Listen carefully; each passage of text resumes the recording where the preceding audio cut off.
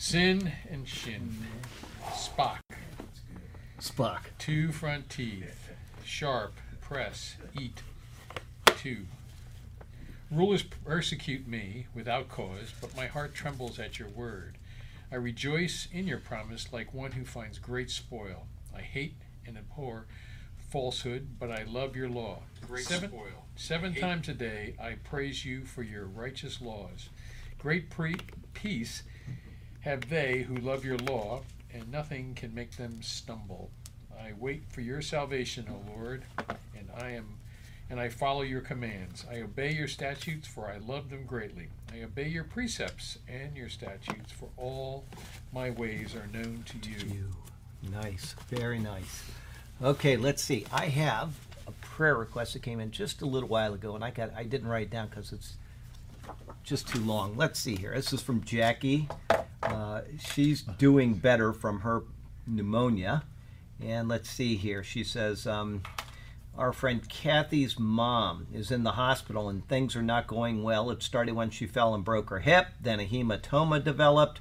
Back into surgery to repair the hiatal hernia complications and another surgery. Since the last surgery, more complications, and she's back in the ICU. Hospital just called Kathy to let her know they are putting her mom on a ventilator and asked when her mom's wishes are if her heart stops. This is not good. So Kathy is asking for strength and guidance, and that her mom's time, that Jesus gently take her hand and bring her home. Okay, so there you go with that. That's one prayer request. A little distressing, way distressing. But at least she knows Jesus, so we're in good shape there. Let's see here. Lisa has mediation coming up tomorrow, and she'd like prayer about that. And also, thankfully, I mean, it's not thankful for the cow, but she hit a cow, and I guess her car got destroyed, but she's okay. So we're happy about that. But she didn't respond, but I said, are we having steaks? So anyway, I feel bad, cow gets hurt, but anyway, I'm very glad she's okay, but she's praying for mediation coming up tomorrow. John, you didn't tell us how John is. He's doing good. Okay, he's still okay. Yeah, John's son Burke is working. doing okay. He's working 6 hours a day. Okay, working still, and everything was fine on the last report, but I just wanted to make sure. Yeah, he's and not nauseated at all. Hasn't been. Okay. It's a blessing. Yeah, that's good, because that But his taste buds are off. oh yeah, it'll do it. Yeah, chemotherapy will do that, throw your taste off. Susan, who plays the organ in here, I just heard has kidney stones, and she's in pain. If you've ever had kidney stones, which I haven't, but I know my brother had them, and he didn't know what it was, and he actually called Mom and said, I need you to take me to the hospital, but I don't think I'm going to make it. And so he gave her all the instructions on how to care for the cats. That's what he was worried about. But he honestly thought he was dying. It can be that bad. So anyway, there you go with those. And let me put this down so I don't break it. And let's see here. We've got today is, I don't even know. Today is 21. Okay. 23rd of March. Okay. 23rd of March. What would a revival be like among the Delaware Indians in 1746? David Brainerd, at 28, had been a missionary to the Indians for 4 years. Now he was ministering to the Delaware Indians of Crossweeksung, New Jersey. His diary records the events of March 23rd, 1746.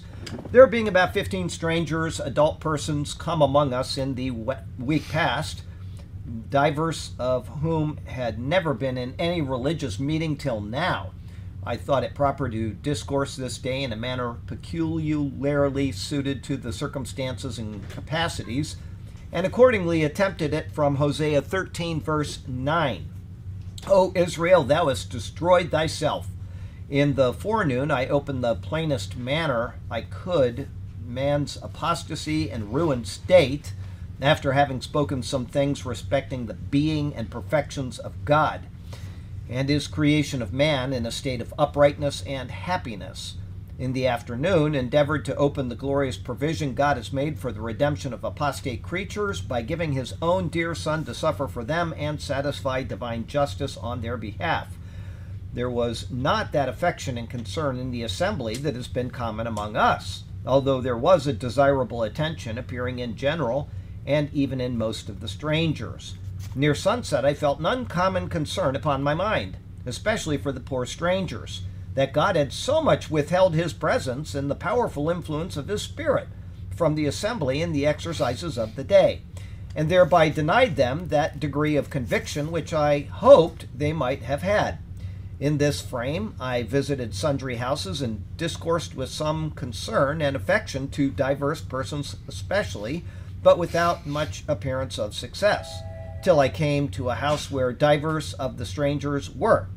There the solemn truths I discoursed of appeared to take effect, first upon some children, then upon diverse adult persons that had been somewhat awakened before, and afterwards upon several of the pagan strangers.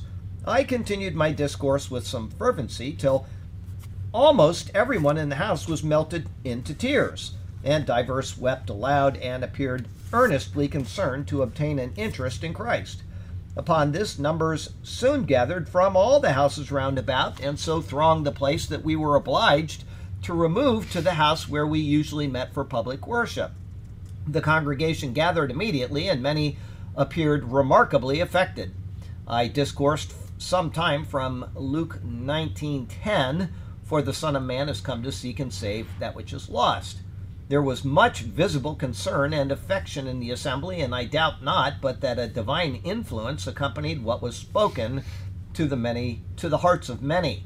There were 5 or 6 of the strangers, men and women, who appeared to be considerably awakened, and in particular one very rugged young man who seemed as if nothing would move him was now brought to weep a long time.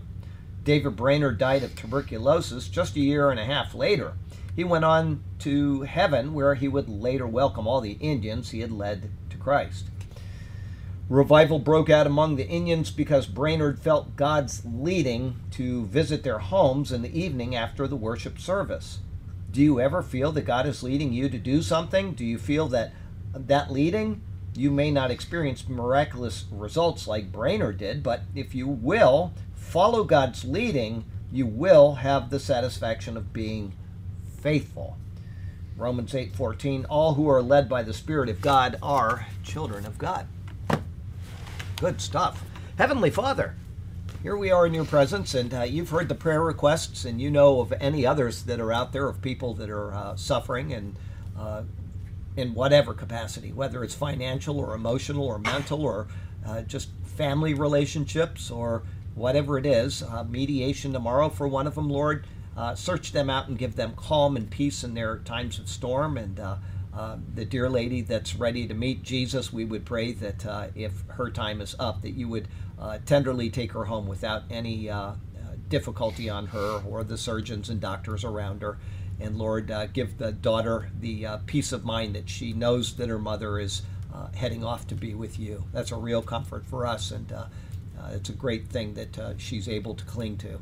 So we pray for all of these people, and we certainly pray for this class. And we thank you for the book of 1 Thessalonians. We're in chapter 2, and we're very grateful for its contents. And Lord, we just pray that what is said here will be proper and in accord with your word.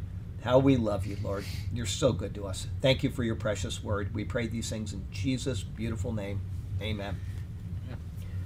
Okay, we are in 1 Thessalonians chapter 2, and today we're starting in verse 4. Great stuff. Back it up to 1. All right. We can start. You know, brothers, that our visit to you was not a failure.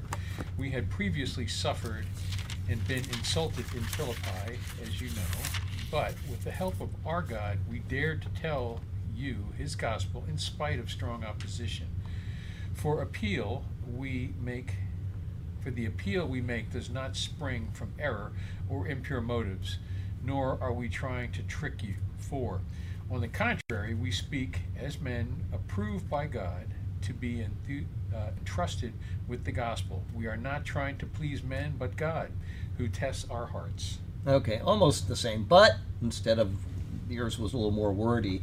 But as we have been approved by God to be entrusted with the gospel, even so we speak, not as pleasing men, but God who tests our hearts. Okay, so that's a great thing that he said right there, even without reading my notes. He's entrusted with the gospel, and they're not there to please people. They understand that they are being watched by the Lord.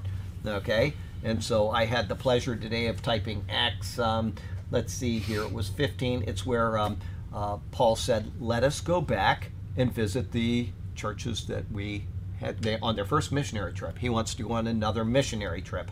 And unfortunately, I think it's tomorrow, it's going to break down into a little bit of a brawl between him and Barnabas. But right now, he's got the right thing on his mind, is that he's not doing that to please people. Right. He's doing it to please God. He's going there to tell these people about Jesus. And he's already told them, and he wants to make sure that they're strong in the faith, that they're established, that they're, handling things rightly. Obviously, they did not have the New Testament.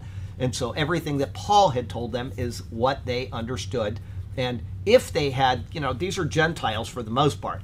If they had any scripture, they would have had to have bought it from a Jewish group. If they did have copies of it in the Greek, so they could read that.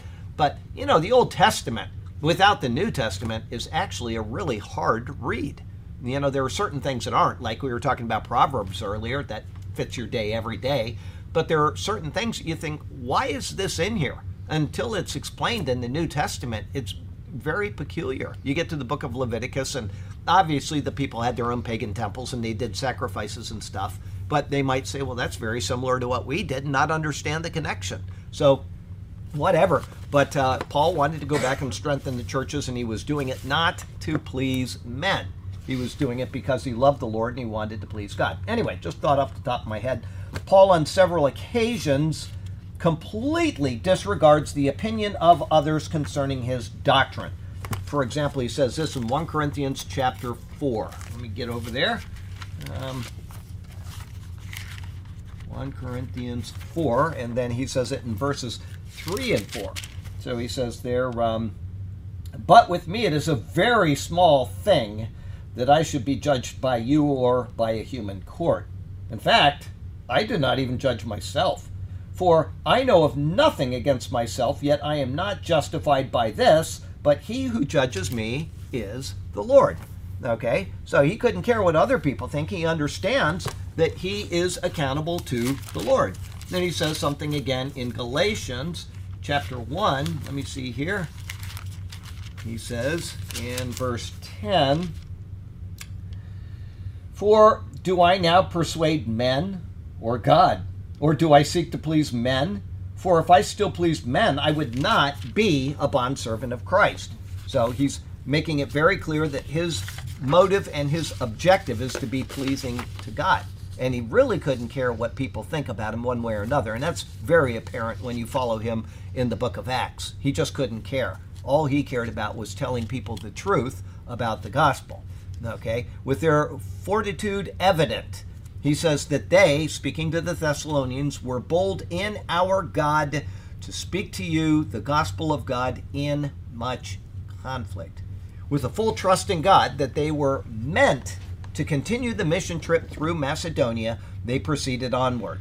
Paul knew this to be true because of what it says in Acts chapter 16, which we're going to be in Acts chapter 16 very soon. I tell you, I was just thinking here, I was cleaning him back before Burke showed up, and I was thinking how blessed I am to be going through the book of Acts. I tell you, I don't think I've enjoyed anything.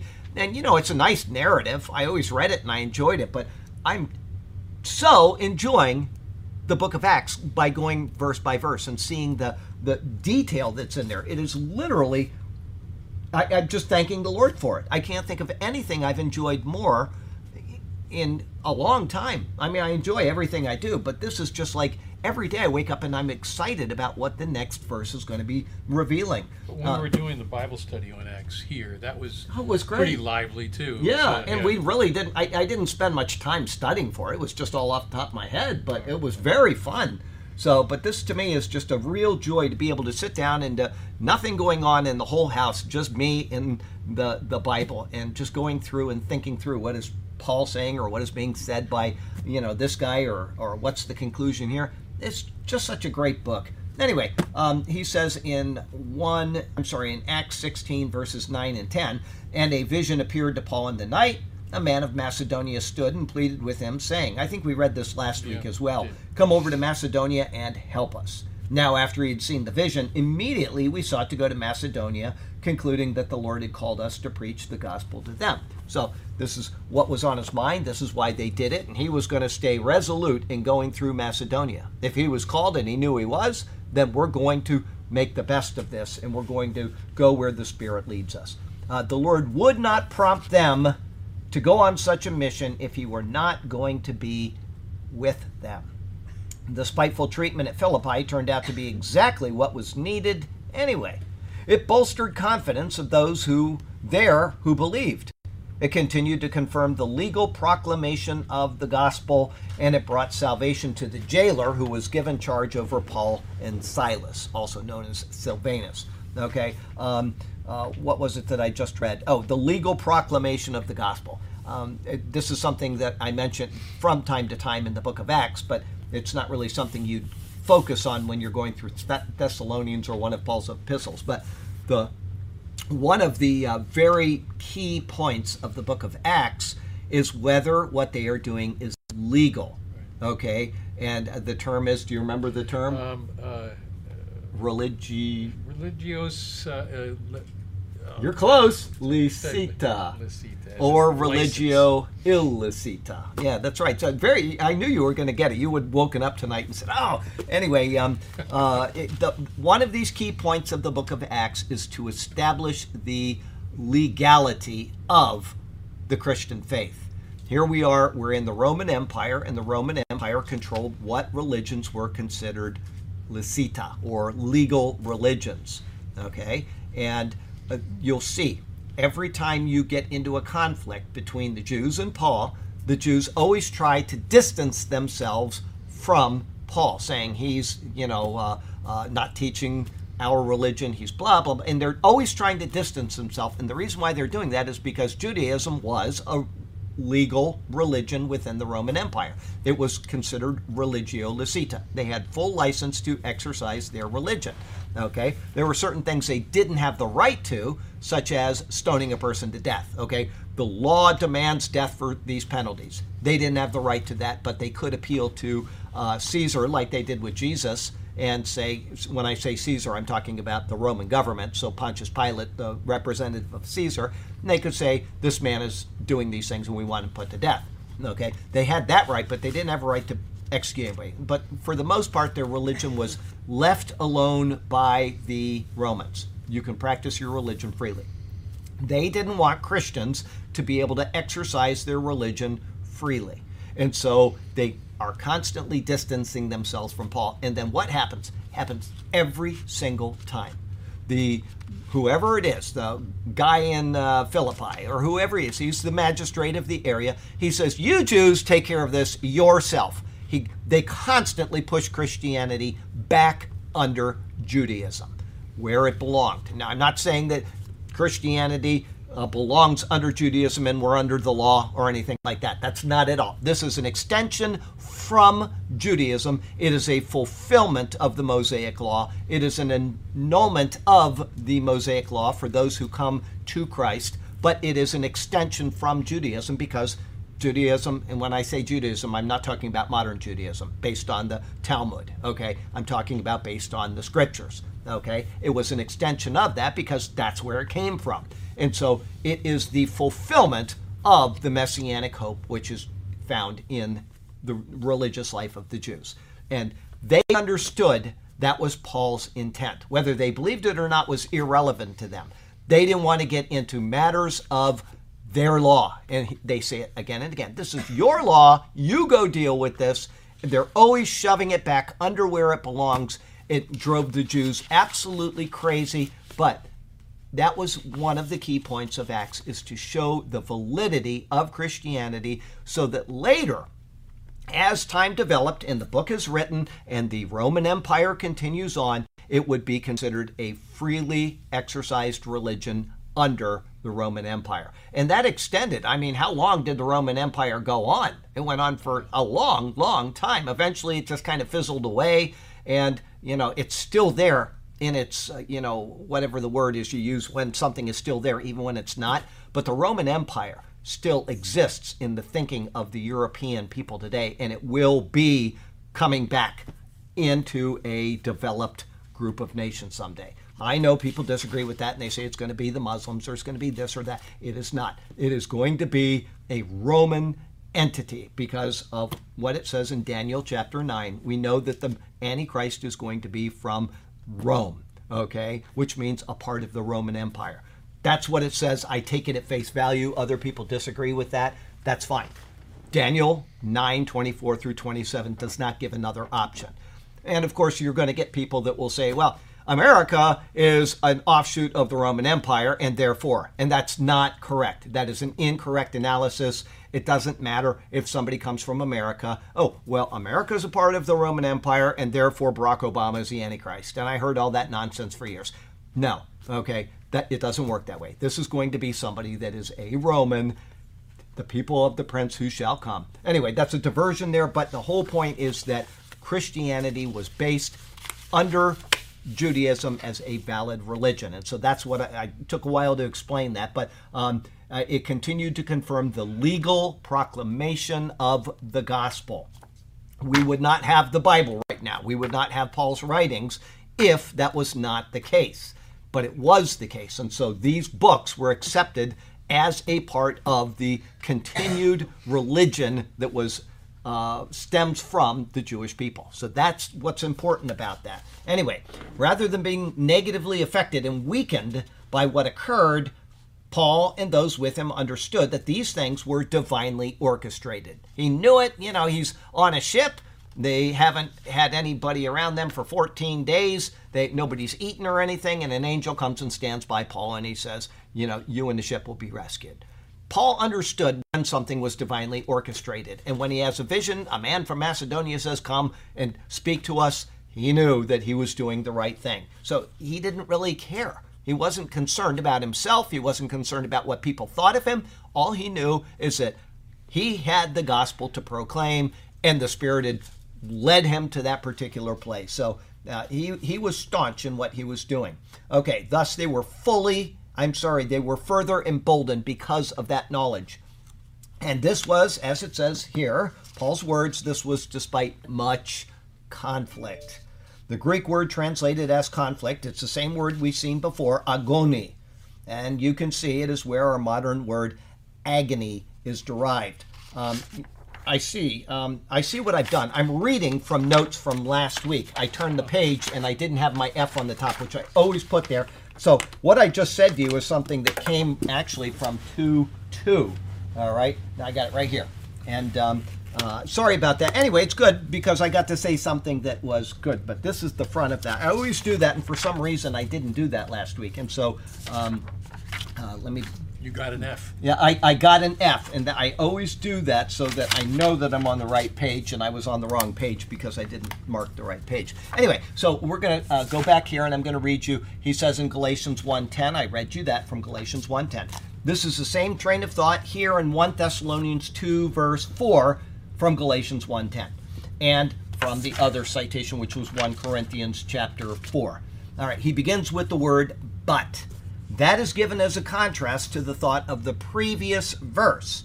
He and those with him did not proclaim the gospel from error or uncleanness, nor did they proclaim it in deceit. Okay, the gospel was something that they were sharing because they knew that God wanted them to and that they were under the authority of God. Okay, so instead he says, but we have been approved by God. The words of verse 2 were given to show how fallen man conducts his affairs.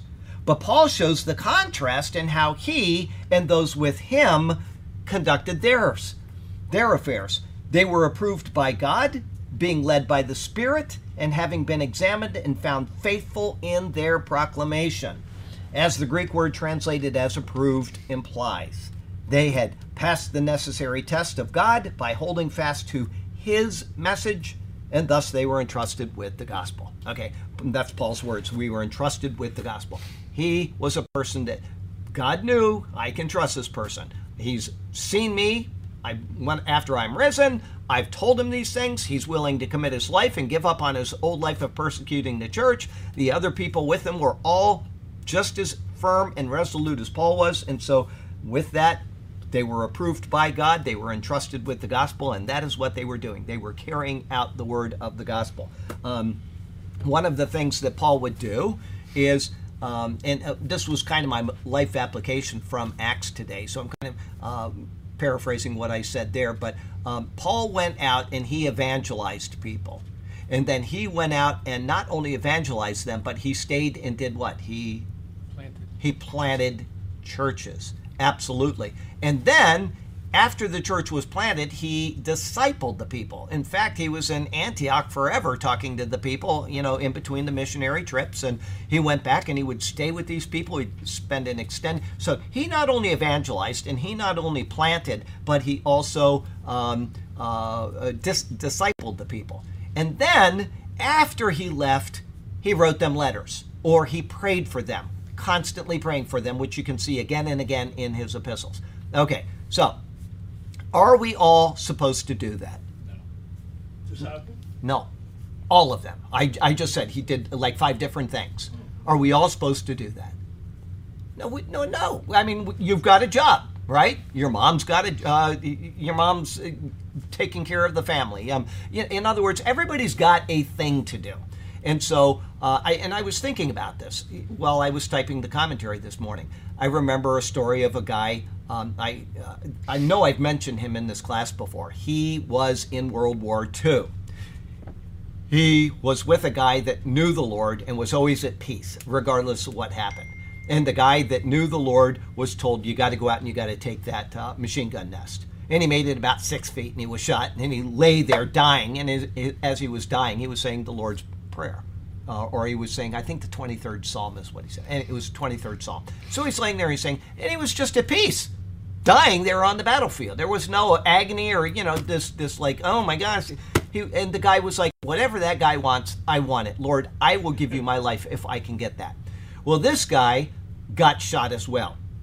And they took him into the place where you have the dead bodies. And they laid him down and marked him as dead. And he had been hit in a tin Bible that his girlfriend gave him before he departed. He had it right there. It hit him in the Bible. And not only did it hit him, he opened the Bible and he showed where the bullet stopped.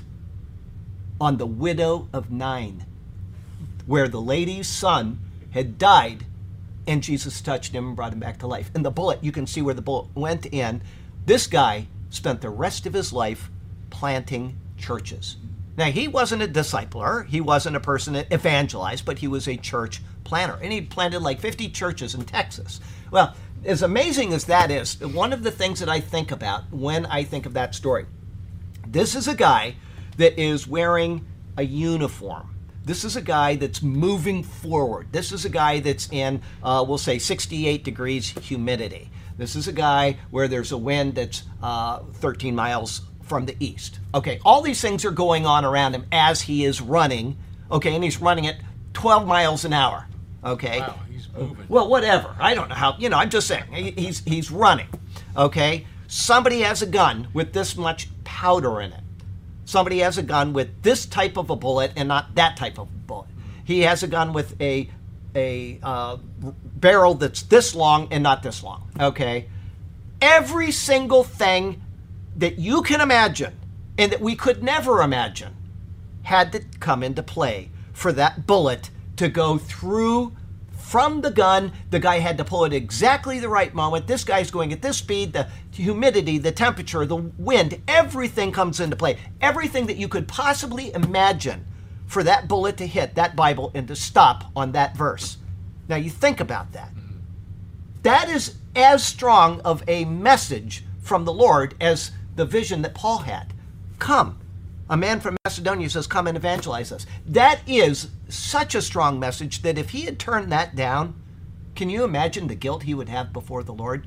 Think of it.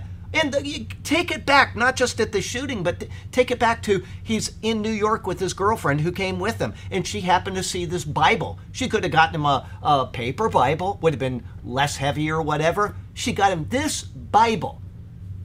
And he put it in this spot on his butt. Every single thing comes into play. And look, my hair's standing up. I think about this every time I think of that story, and I thought, what would it take for that to happen? And it's impossible. It is literally impossible unless the Lord was a part of every single bit of it. Every bit of it. Meeting the girl. Her deciding to go into this store. Not just go on. Think about it tonight when you go to bed. The millions of things that you could think of that came into play for that to happen. And then there he is laying there. They've already proclaimed him dead. And he comes back up. And they put him in there. They do the surgery on him or whatever they had to do. Get him put back into shape. And he lived. And he said, I'm so unworthy. I've only planted 50 churches. I haven't done enough. He was completely ruined in his heart that he had failed the Lord. 50 churches? Most people will never plant one church in their whole life, even if they're strong Christians. So the answer is no. Yeah, go ahead. So when we're in the projects, Yeah.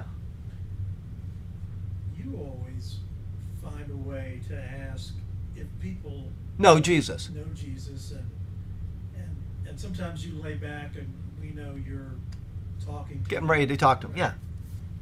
We'll find ourselves sometimes, I may say a prayer suggesting someone knows the Lord, and I find out later they may have some crazy idea. Yeah.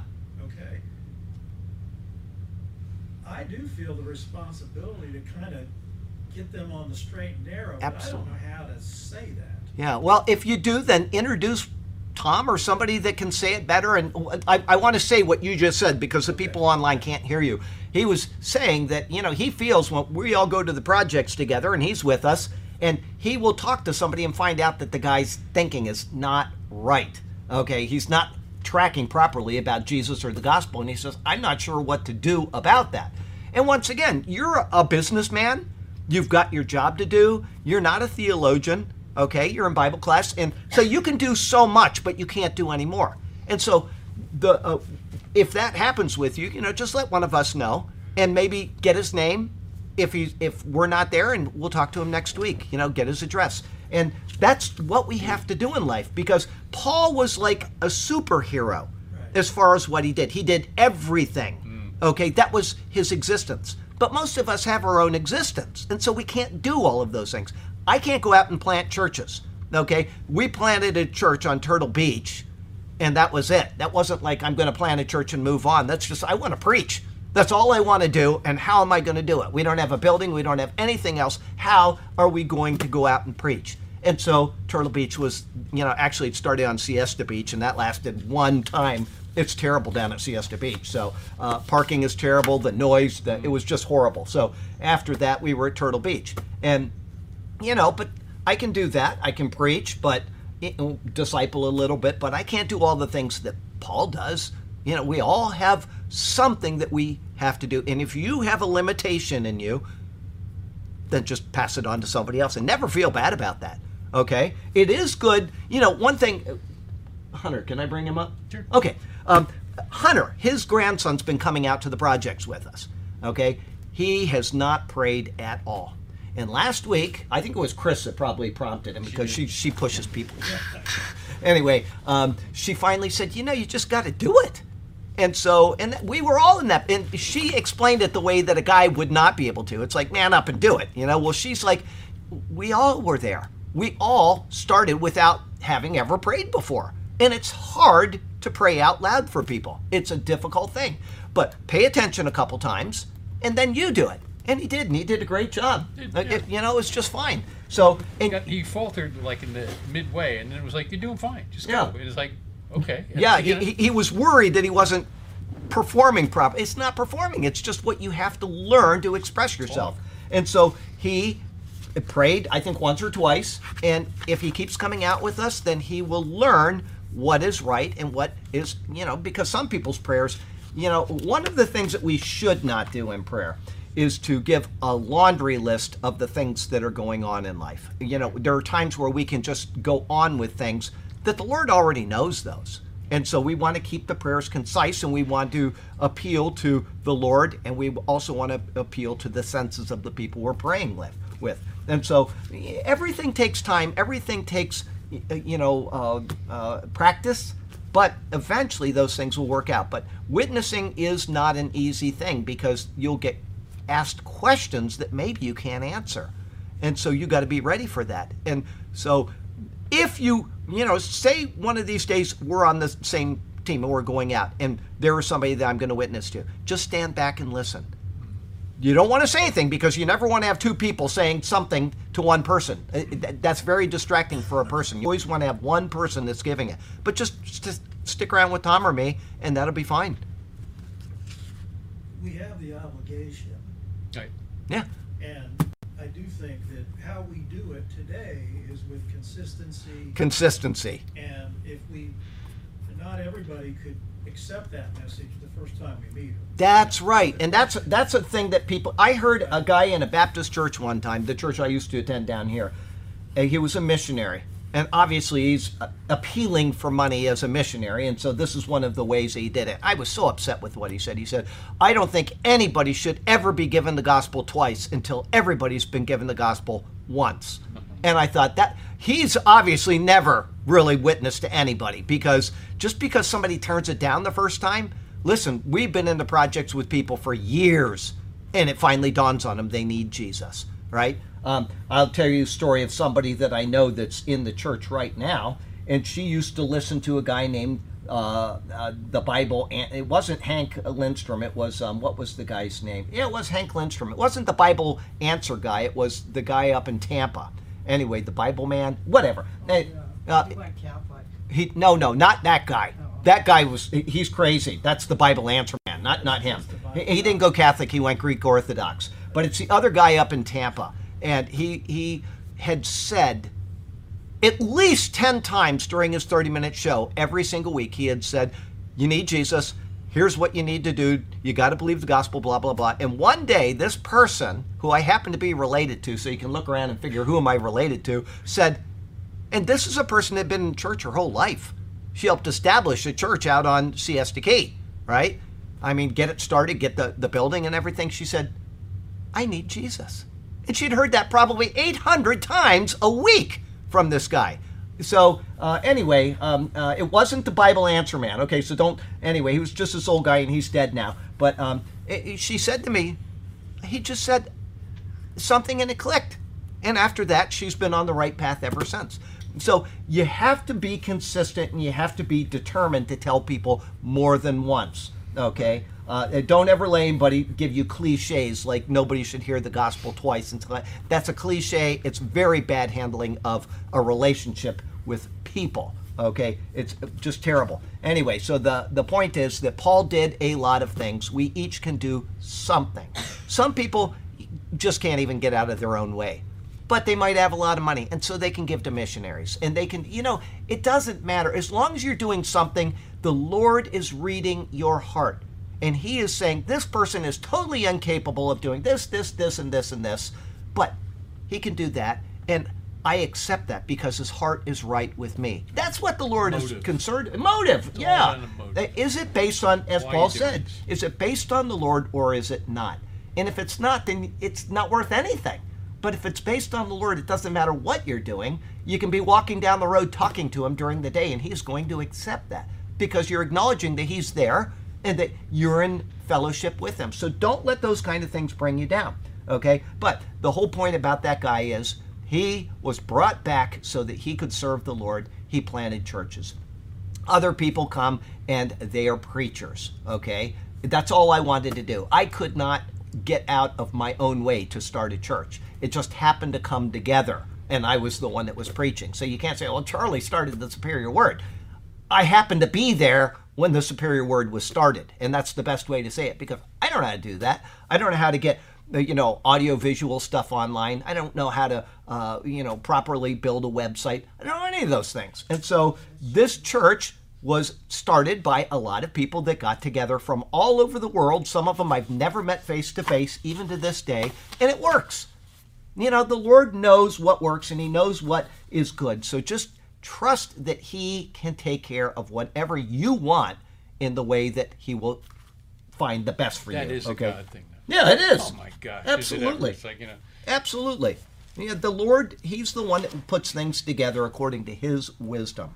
So, I'll read that last sentence so you remember where we were. They had passed the necessary test of God by holding fast to his message and thus they were entrusted with the gospel. Okay, the gospel is God's message of redemption to the people of the world.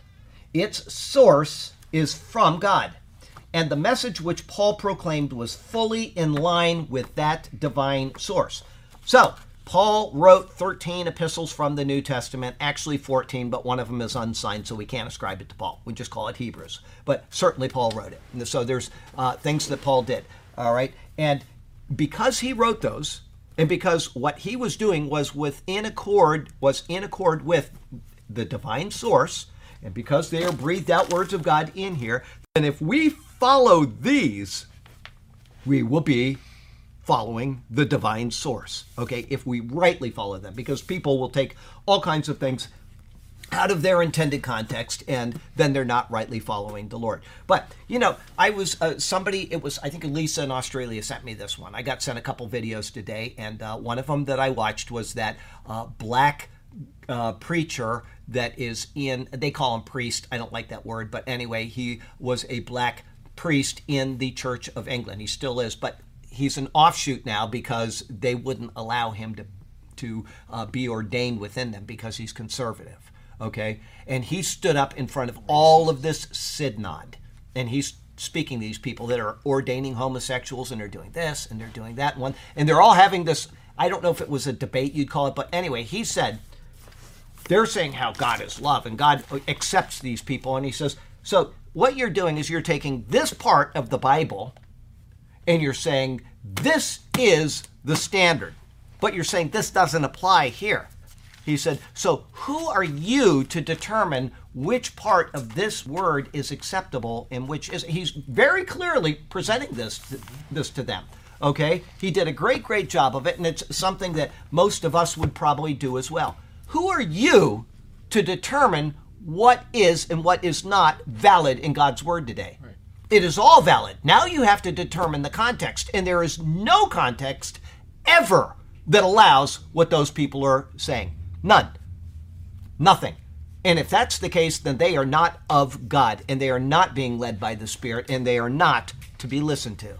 But people will still listen to them because it tickles their ears, and they want to be a part of whatever's going on in the world today. Just so you know, I've got a earache that's been going on for 5 days, and if I don't make it through this class, if we stop early, I'm sorry. I'll try to make it, but the more I'm talking, the more it's bothering me. So anyway, we'll go on. He did, but I tell you what helps. Rhoda told me this, and I found out it does help. I woke up this morning, it didn't hurt nearly as much as yesterday, is if you take a clove of garlic and shove it in your ear. I'm telling you, it really, it gets hot and it starts to hurt, like you got to finally take it out, but it helps. I think you got an infection, and infection does not like garlic. And so, anyway, it really helped last night. So when I get home, I'm going to shove another clove of garlic in my ear. But what you got to do is you got to cut it because, you got to get the anyway, Rhoda said that's what they do in Nazareth, and they're gone. But I happen to think, I remember Rhoda said this. And so there I am sitting there, and the dogs are coming up, and their noses are sniffing my ear. Ouch. What's that? They turned ill. Yeah, no, they liked it. One of them kept trying to pull it out with his teeth. I'm like, stop that. Anyway, Paul did not deviate as others were prone to do, like these people in the Church of England, and this one guy standing on the word of Paul, which is the word of God. One guy. And all these other people are just saying all of these perverse things that have no reality in Scripture. Zero. Okay? Paul makes this evident by saying, even so we speak, not as pleasing men, but God who tests our hearts. This is Paul's words. This is what he is telling us about that. He understood that God is testing their hearts. While others had fallen human reasons for proclaiming salvation messages, Paul and those with him completely rejected such things. Think of that one guy standing in the Church of England saying that. Okay? And he's the one that they ought to be pushing out to the forefront. He's black, for crying out loud. Oh, look, see how accommodating we are. And yet they've rejected him, not because of the color of his skin, but because he believes in the literal word of God is to be taken as such.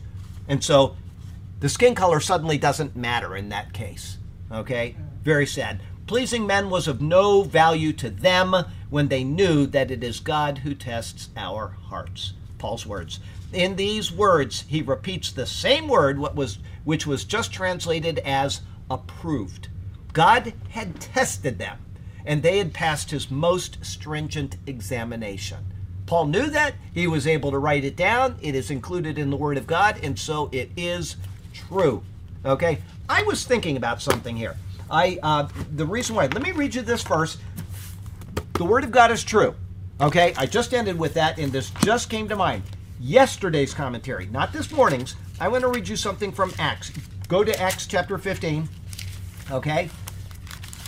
And this, I realized something that is a problem with a certain doctrine that people hold to. Okay. And I explain it better than I will explain it now. But I will tell you this because, let me read this again. God tested them and they had passed his most stringent examination. They were standing on God's divinely inspired message. Okay? So, in Acts chapter 15, it says here in verse 34. Read Acts 15:34. 15:34. That would be. Okay, there is none. No, there is no 15:34. This one says, however, it seemed good to Silas to remain there. But his doesn't even have it in there. Yep. A different text has got a different, one is missing. Now, we could immediately say, well, they took that out of the Word of God and it belongs there. Or we could say it's possible that that was inserted incorrectly, but from a margin note. Okay? Which is it? All right. Now, the reason why is because we have here in verse 32, now Judas and Silas themselves being prophets. So he's mentioned there in verse 32. And then it says that in verse, where is it? And after that, they, which is referring to verse 32, Judas and Silas, after that they stayed there for a time. They were sent back with greetings from the brethren to the apostles. So it tells you that Judas and Silas went back, right?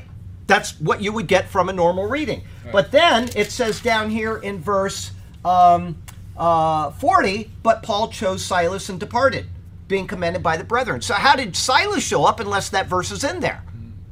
So it is believed by the people that hold that it doesn't belong in there that it was a margin note that was inserted and then became a part of the text.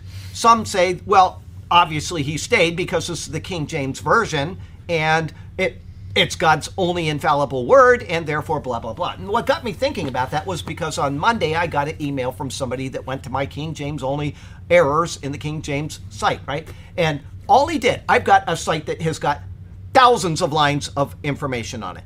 Thousands, okay? The very first example, that's all he went to. And it says, I say, well, here's one of the translational problems with the King James Version, is that it says in Deuteronomy 8, verse 9, that you may dig brass out of the hills and whatever, okay? What's the problem with that? Right off the top. Brass didn't exist. Brass didn't exist. Brass is an Smelting alloy. Okay, and so you don't dig brass out of the hills. Okay, have a nice night, Mom. Brass does not exist in a natural state.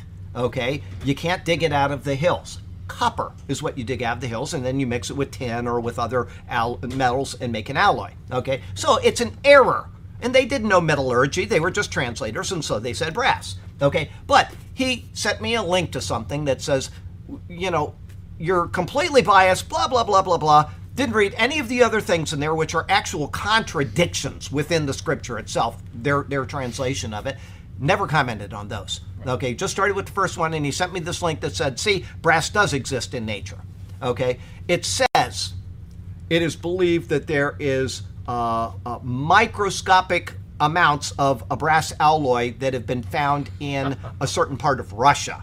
Okay, which means that a meteorite came in, it all melted together, and they found this. Okay, there's no hint of it ever in Israel. But secondly, the citation that he gave saying that brass does exist, it says they have a mountain called the Copper Mountain, and they have the elements in there that are copper and tin and these other things, and they are melted down and they become brass.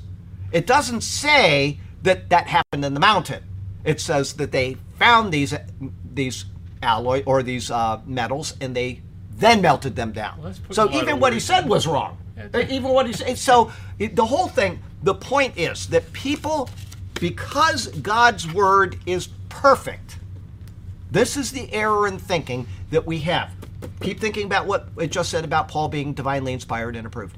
Because God's word is perfect, and I agree, when God breathed out his words through Jeremiah, they were his words. And when he breathed them out through Paul, they were his words.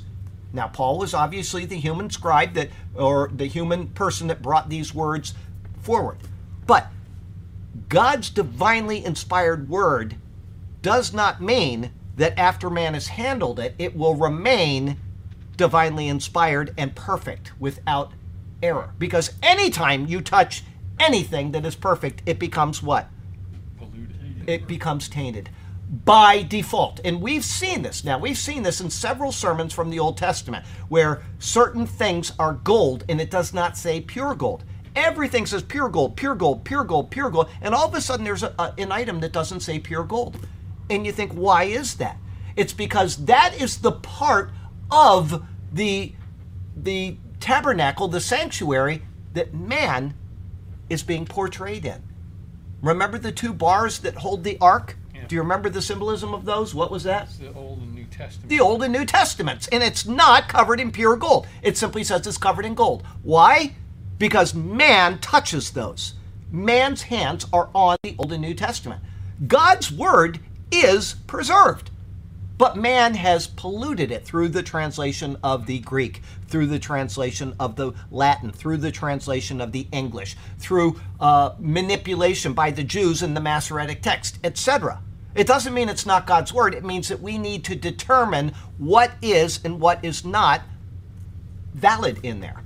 And when there's an error in the King James Version, which there are hundreds of them, thousands maybe, that is because man has improperly translated that word. And he may have gone to a wrong source text and put in a verse that doesn't belong there. Now, I'm not arguing either way for the validity of that verse or not. That's not what I'm doing here. I'm just simply saying that that Bible doesn't have it, and this one does, and why? And that's what we need to determine. Okay, but to just say, well, that's of the devil because that's not in there, well, if that's the case, and so is the King James Version, because the King James Version has got contradictions in it. From the Old Testament, the New Testament, the translations actually contradict in what is said. So is that of the devil? No, it's a mistranslation by man. So we need to think clearly when we're evaluating Scripture. Think of Paul receiving the Word of God. It was pure and perfect. And now man has translated it and made errors into it. And this translation has been sent down to Egypt. This one's been sent over to the Byzantine Empire. And so now we've got to research and actually use our brains to figure out what God is telling us. You got something. Psalms, you read different times in it, it says more than gold, even fine gold. Absolutely. My translation says copper, which the hills you can dig copper. That's right. Yours is probably the NASB. Yeah. Then they didn't get that wrong. The King James Version got it RONG. It got it wrong because you cannot dig brass out of the hills of Israel. Okay? And you might be able to dig out minute parts of brass that have melted from a meteorite in Siberia, but that's not Israel, and you don't go there to dig out brass from the hills, okay? So the whole point is that, and that's just one of hundreds of them. Now, okay, I just gave that as an example because it's so easy, and so I put it first, okay?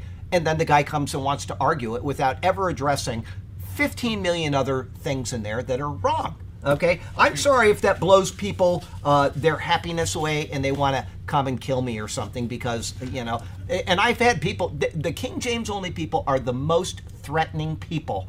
They are a cult because that's what cult-minded people do. They threaten you and they condemn you to hell because you are actually reasoning out Scripture, which is what we're supposed to do.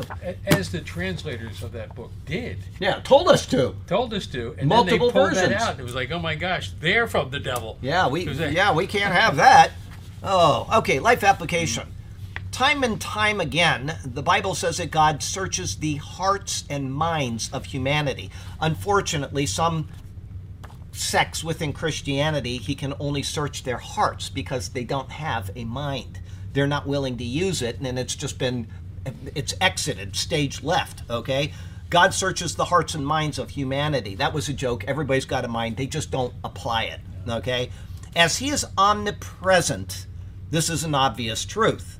Everybody got that? Your mind is within space, time, and matter, and God is everywhere at all times forever. So he obviously reads every single thought that we have, which is a really scary thought if you're Charlie Garrett, because I can't believe what goes through my head. But he's omnipresent. It's an obvious truth. Do you consider this as your conduct as you conduct your life's affairs? Do you consider that?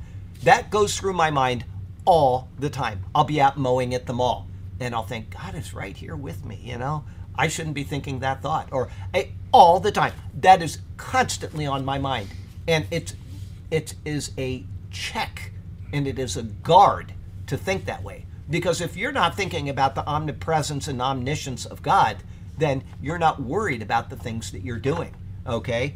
And when you do something wrong, which we all do, you should feel convicted because you know that God already knows that you have done that, right? That's what we should. And when it talks of a seared conscience in the Bible, that is a person that no longer cares about that issue. That person does know that there is a God. There's no doubt about it. But they have suppressed that knowledge to the point where they no longer care. And they deny that he even exists, even though somewhere inside they know he does.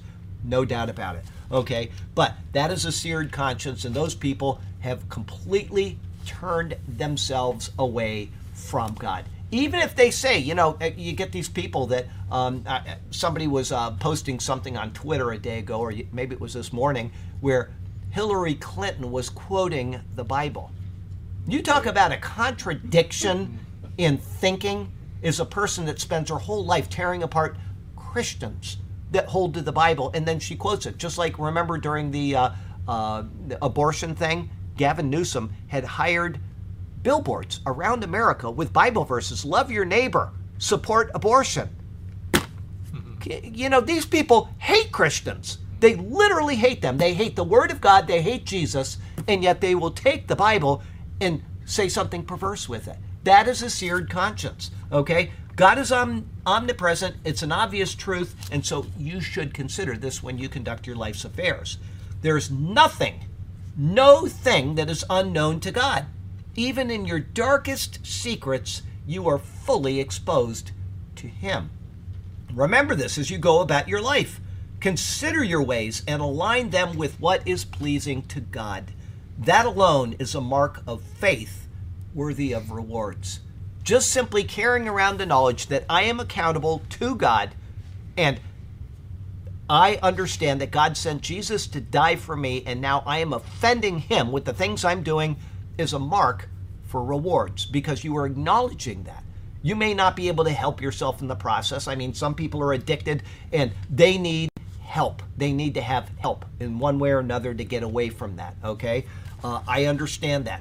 But if you are acknowledging your fallen state before the Lord and you are doing your very, very best to get away from what you're doing, some people take a long time, some people get away from addiction very easily, but God knows your heart and he knows your limitations and he is there with you through it. And the more you rely on him and the more you trust in him, he will be with you through those things. Doesn't mean you're going to be perfect. I absolutely assure you of that. Until we die and we are perfected by him, we're going to continue to do these things. But you just keep him in your thoughts all the time, constantly. And that in itself has to be a reward because you are demonstrating faith. Okay, 2:5. You know we never use flattery, nor do we put on a mask to cover up greed. God is our witness. Okay, flattery. 5:4. Neither at any time did we use flattering words, as you know, nor a cloak for covetousness. God is witness. Cloak for covetousness. Think of that. You get these people that are, you know, you hear about a pastor like in Texas or something, and he's been doing all of these things, and yet he has a cloak around him. So he's coveting these things, somebody's wife or, you know, whatever. And, you know, so Paul he's exposing how people can be by saying what we are not. It just, anyway, Paul has been defending his presentation of the gospel message and the sincerity of himself and those with him as well. He continues with this by saying, "For he had just said that they spoke not as pleasing men, but as tested by God." The word "for" builds upon this by saying, "For neither at any time did we use flattering words." The word translated as flattering, chaos, is not found anywhere else in Scripture. There was no flattering, no buttering up of those they talked to.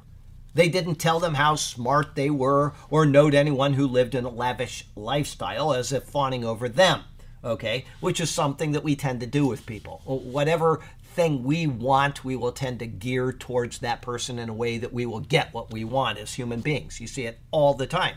That is not what Paul did. He didn't do it for the sake of the gospel. He didn't do it for the sake of getting money. As a matter of fact, he made a point of not accepting money from churches so that that would not be an issue. Now, who was it? The Philippians did help him out. He allowed them, because they were a poor church, to help him, but he wouldn't take money from the richer churches. And he even said that, "I robbed them to not be a burden to you." So everything that Paul did was with the sense of not causing anybody to question his motives, because by questioning his motives, they would then question the person that sent him, Jesus Christ. Is this message true? Is it valid? Your actions will bring that question into their mind. If you're doing something for a reason, if we went to the projects and we were looking for something, they would know that. They would know that right away. Now, I admit I get a lot of things out of the projects, especially dogs, okay? Now, I'm not going down there looking for dogs, but they do happen to come my way from time to time, all right? And, we all, at some time or another, get a real sense of satisfaction from it. There are times where we may go weeks or even months without one day of satisfaction. There are times where Tom will sit down next to me and he'll say, it just seems like we're not doing anything effective here. How many times have we said that to each other over the past 16 years? He's been doing it 17, so I can't use his, but I came a year later. But I can't tell you how many times we've stopped or we've been walking along together and we just said, I just don't think we're being effective right now. And there's a point where we get too many people, and then it's just kind of like we're falling all over each other. And so I had to talk with Tom about that a couple weeks ago, is that during the times when we have a lot of people, I want to start going back and doing the church ministry that or the beach ministry I used to have. Because if you got 10 people in the projects and you only need 6, you got 4 people that are really not needed. Okay, and so when I am not needed, and I'll figure this out maybe in a month or two, Hideko is retiring is the deal. Then I'm trying to think, how can I spend my time more effectively? Okay, and so I will continue to go to the projects, but I would like I know there's going to be a lot of people there, just go down to Turtle Beach and sit there. This will help you with this. Let me answer. It just came to mind. I'm talking about something, and you were talking about how to present yourself. I got to tell you what, when I first met the Lord, I didn't know how to tell anybody about Jesus, okay? And finally, I learned how to tell people about Jesus. I watched a pastor leave my wife, she's my wife. I didn't know how to tell her about Jesus. All I know is he changed me. And so I just wanted to tell her and the kids, but I didn't know what to do. Well, he talked to my wife about, and I sat there and I paid attention to everything he did. And after that, I had a reasonable way of evangelizing people. Okay, fine. Well, the next thing is I want to be able to tell people about what the Bible says, because I've read the Bible now 55 times probably. Every week for 2.5 years, I sat in my church, my business, and I read the Bible once a week. And I did that for about 2.5 years. I'd read it, I'd finish it, and I'd start right again. Every day, I read it 10 hours a day, and I did that. So, a lot. I read the Bible a lot. And I could not have told you how to explain the Bible to a single person. I've got all of this information in me, just like I have all this information about Jesus, and I don't know how to get it out. And I thought, I'm never going to do this if I don't just do it. And so here's what I did. I had a sign made up. The first sign didn't work, so I still have it. But the next sign, I said Bible study, okay, something like that. And I sat there, and people would come up once in a while. And I realized that's not it's not, people think I'm waiting for people. So I had a sign made up, and it's sitting in the garage waiting to be used again. Bible questions answered. Don't be shy. And boy, people would just walk up constantly.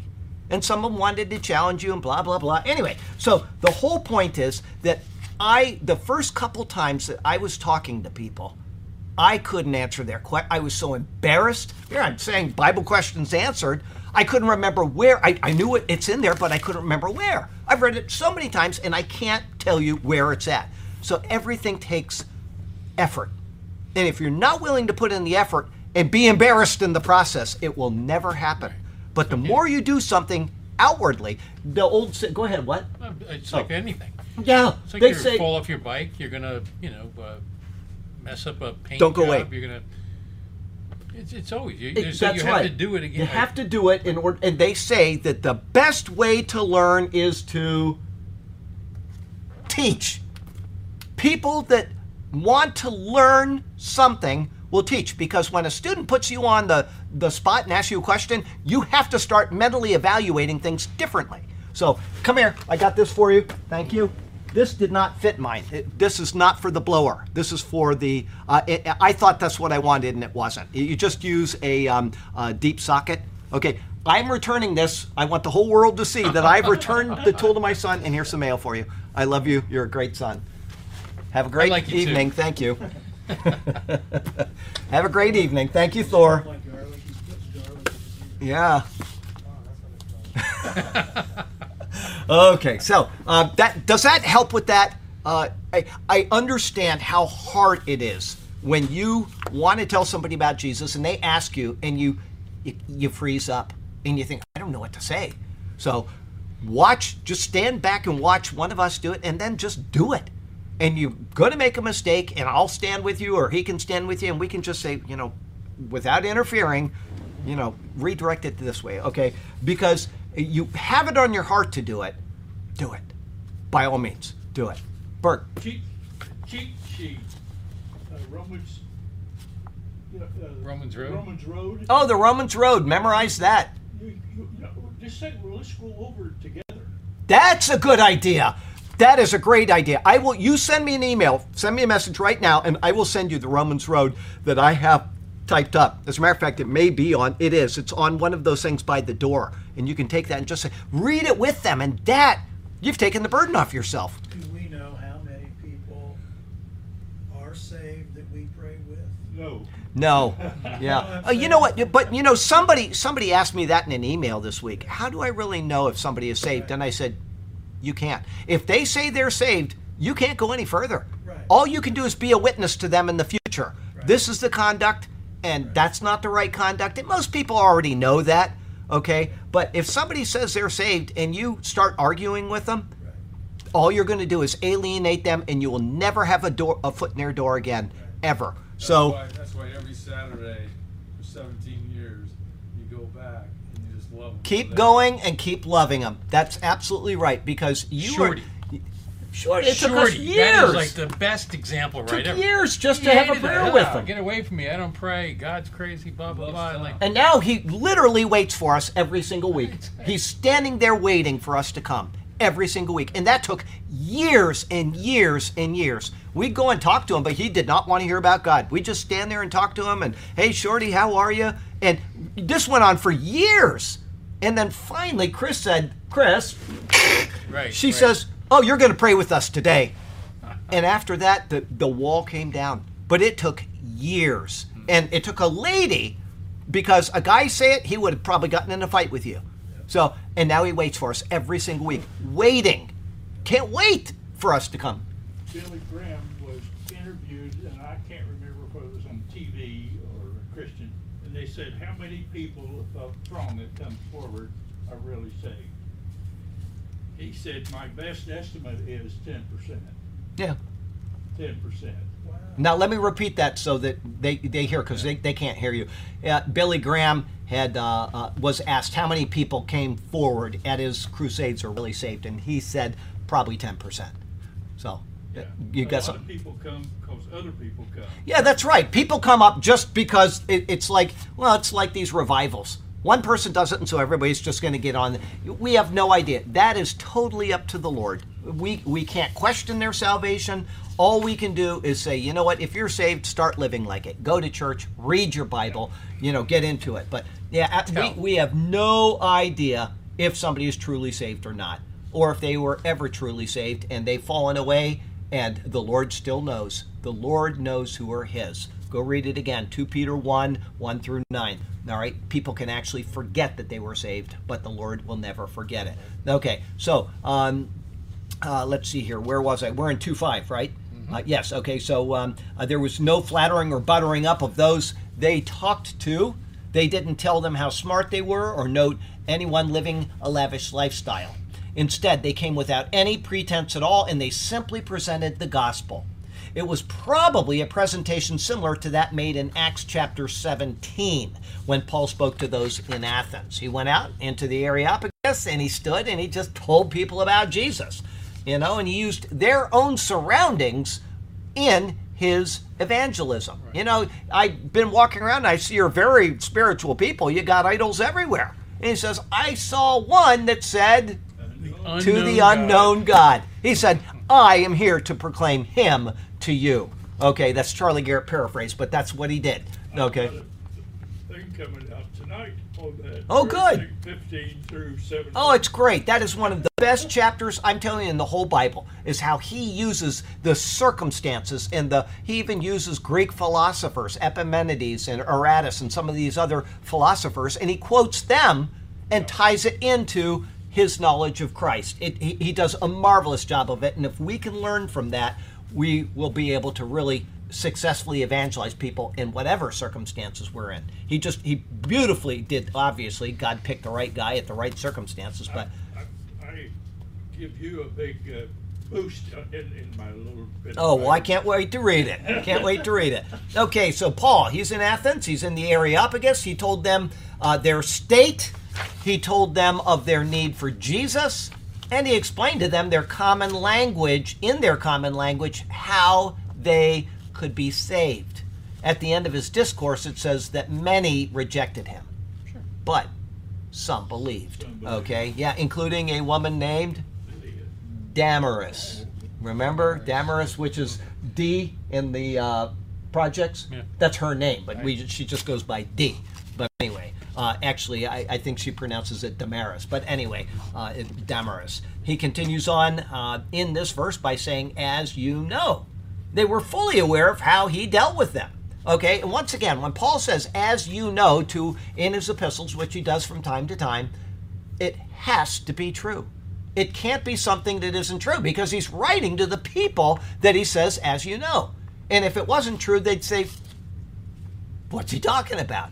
Okay, that's not right. So we know, just by adding in those verbal cues into his letters, we know the authenticity of those letters. It's a wonderful way of validating the Bible all by itself, is by the expressions that are used within it, such as Paul's. Okay, they were fully aware of how he dealt with them. His words in the letter are to remind them of this, not to convince them of something they were previously unaware of. After this, he says, nor a cloak for covetousness. The word he uses for cloak gives the idea of that which is evident to anyone who sees. In other words, if they had a cloak for covetousness, their true state would be hidden under a false covering of piousness, but underneath would be greedy hearts of covetousness. Okay, once again, coveting is the 10th commandment.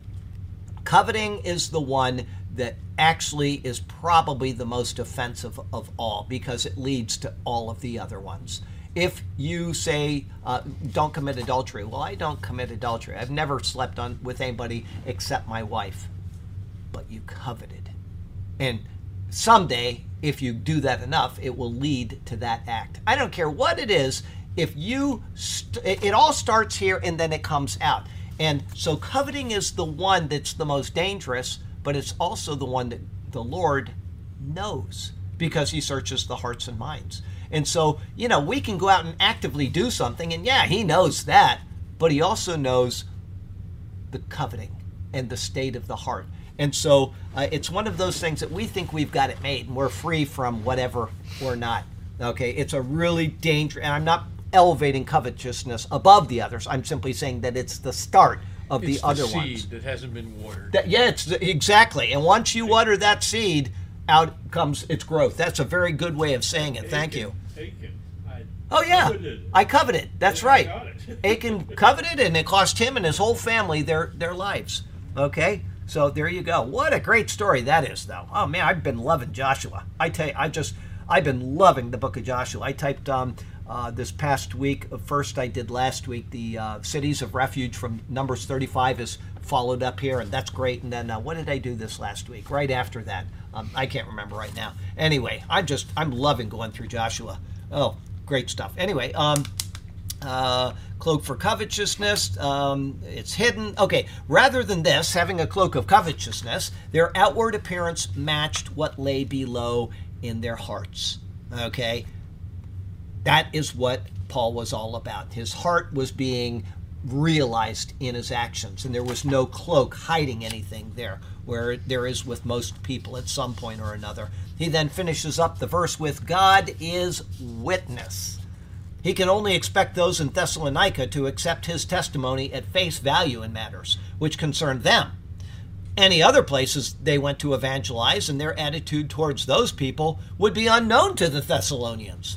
Therefore, Paul calls God as his witness to confirm that what he says is true. His words are reliable, and his testimony is sound. Now, obviously, people can say God is witness, and they're not sincere, okay? But that would not be the case with somebody that is authoring the Bible that we know is true because of the internal cues which tell us it is, okay? And how it marvelously explains everything that we need to know about our own existence. I mentioned earlier that we were talking about Proverbs before class, and Steve had mentioned that he's reading Proverbs and it's so relevant. And I said, that's exactly right. And it's relevant because God is the one that put us together. Okay, if you got a bunch of tinker toys and you put them together and you make something that works, you know everything about it. You're the one that put the thing together. You may have even actually made the tinker toys, whatever. You know everything about that and what it needs to work properly. And if something breaks, you know exactly how to fix it. Well, that's what the Bible is there for. It is our manual. Just like you get a manual to put together, a car or a TV set or whatever you get a manual with. You use that. Well, most guys don't, and then they break it, and then they go to the manual, but that's okay. But the manual of the human being is the Bible. And so why wouldn't we go there? And when you read Proverbs and you say, well, that happened to me today, I wish I had paid attention, it's because the manual is there to tell us not to do that or to do that. So anyway, life application, it should be that our lives are lived in such a way that we are always the epitome of integrity. We should never have a false cloak which covers up hearts which are covetous or deceitful. Let us remember that we live in the Lord's presence at all times, and that we are accountable to him for how we live out our lives. The Lord is there, he's watching, and that's not like being in a church where they constantly beat that over your head. It's just a truth. Okay, some at times I've been in churches and they just take it and they beat that type of thing over your head. And, God is watching and he's going to get, we all know that. We just need the reminder of it. Okay, somebody asked me this past week about why I and other preachers don't preach about the consequences of hell more. And I thought, my first thought was, why? Why would I do that? Okay. How many times do you hear Paul tell people about the consequences of hell?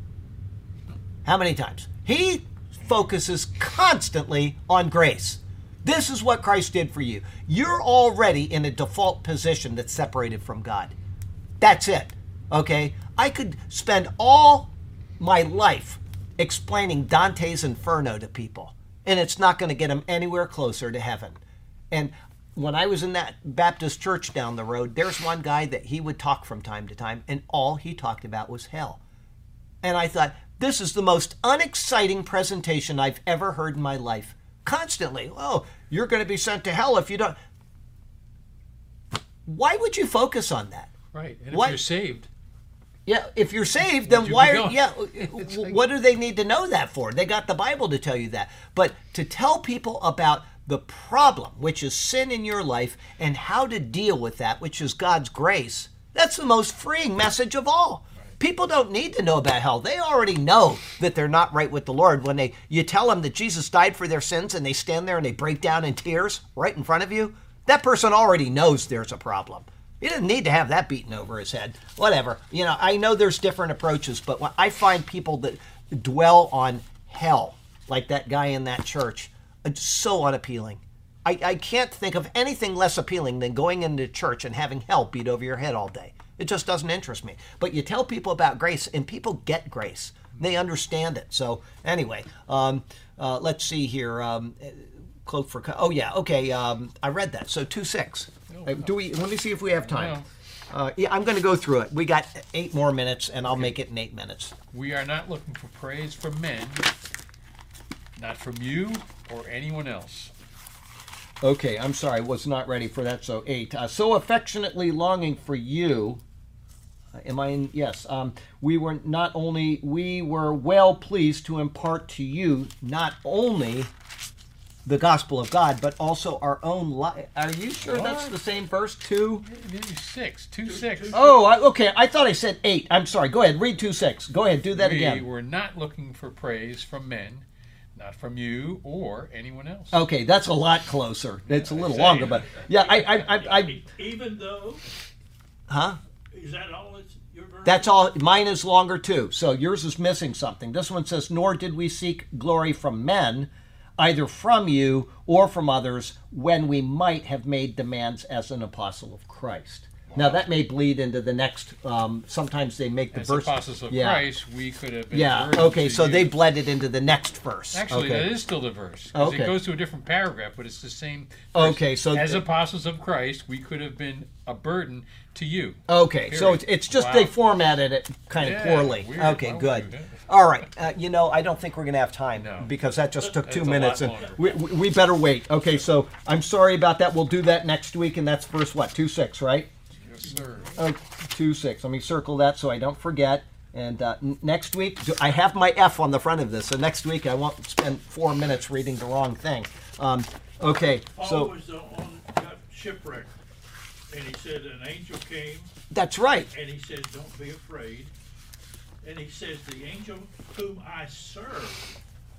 So it was the Lord Jesus. who came Absolutely, there. absolutely. There are times. You had mentioned that, Paul, before others telling about his experience. Right. But he said, "Don't be afraid." Yeah. That's what struck me. Well, Paul was very good about being able to comfort people because he had all the comfort he needed. Yeah. He knew the pit he was in and what he was pulled out of, so very good at that. Anyway, Heavenly Father, we're very grateful to you for the chance to come into your presence and to share in your word, and what a precious word it is. Wow, it's so filled with life examples and life lessons. If we just read it, if we just apply it to our lives, things will go so much better. And Lord, there are a lot of people in this nation that really are at enmity with your word. Their consciences are seared and they want no part of it. But Lord, if it takes a national calamity on a scale that we have never even imagined to bring this nation back to you, and people from other countries as well,